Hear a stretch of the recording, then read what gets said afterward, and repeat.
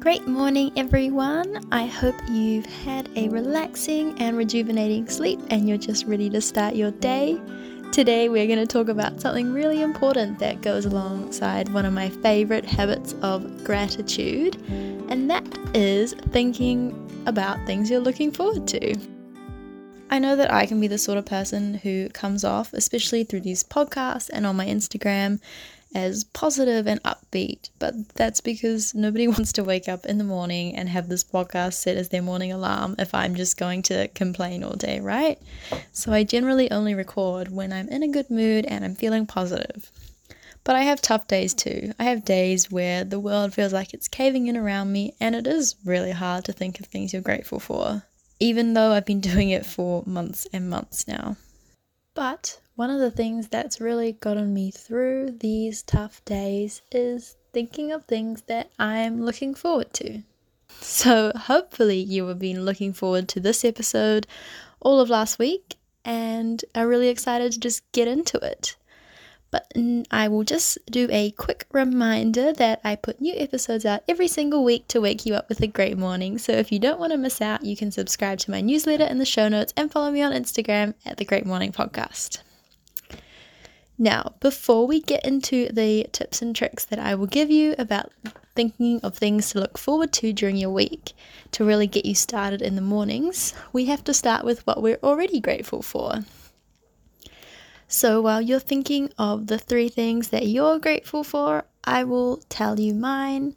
Today, for me, I am really grateful for the sushi I had for lunch the other day. I feel like I hadn't had sushi in so long, and it just was very refreshing, and I love sushi, so it was a good time. The second thing is that I got a job offer for one of my dream jobs, so I'm really, really excited. I actually won't be starting for a year because I still have a year left of my degree, but I am excited that I will get to start this job in a year's time, and it's just a really good entry-level position to get me started in my career. And finally, I am really grateful for the night I had last night with a couple of friends, and we just had some dinner at a restaurant, and it was nice to get out. I know that a lot of restaurants in New Zealand have been struggling recently with all of the COVID scare and just people not going back to work and not going out so often. So it was nice to support a small local business, have some dinner and have a good night. And of course, my friends are always a good time, so it was lots of fun. But now, as per usual, you can't just copy mine. I will give you some time now to think of the 3 things that you're grateful for, no matter how big or small they are, and write them down in your gratitude journal.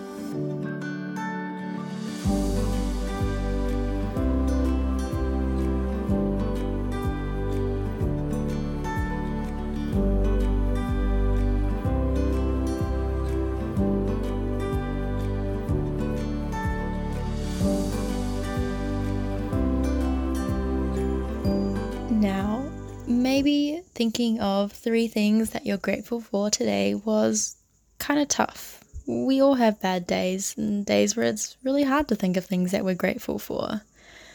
I feel like one way that I've learnt to overcome those days where it feels like there's nothing to be grateful for is to think of a little thing or a big thing that you're looking forward to. Even though today you might be dreading a big presentation you have on, or something really scary that's happening later, or maybe something horrible happened yesterday or a few days ago that you just can't get out of your head. Maybe you've got a big decision that needs to be made and you're stressing about that.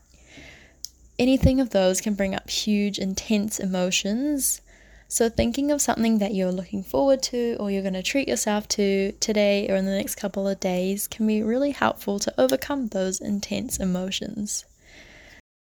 At the time of writing this episode, I found out that my sister might have been close contact of COVID, so would have been in isolation, and I was so worried that I wasn't going to be able to go to my cousin's wedding in the weekend, and all my friends' events would have to be cancelled and things like that. So I was definitely feeling a little low and a little nervous and didn't have much to look forward to. But instead of curling up in a ball and crying, I wrote down a list of things I could do to treat myself that day.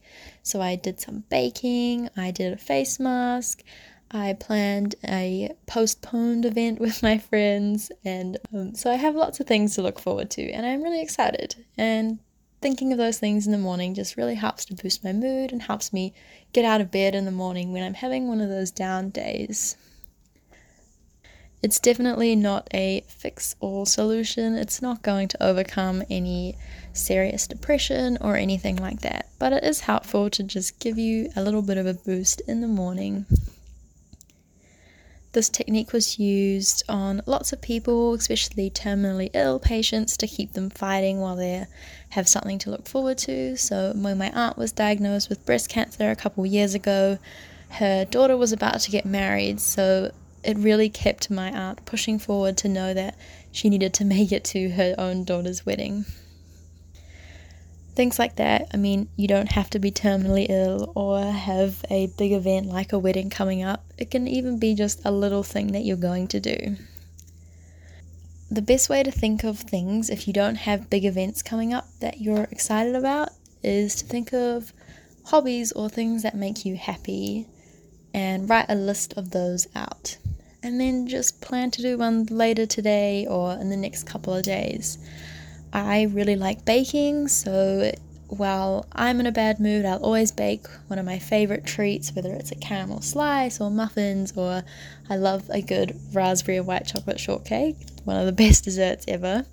So if I'm having a bad day, I'll always plan to do some baking later in the afternoon.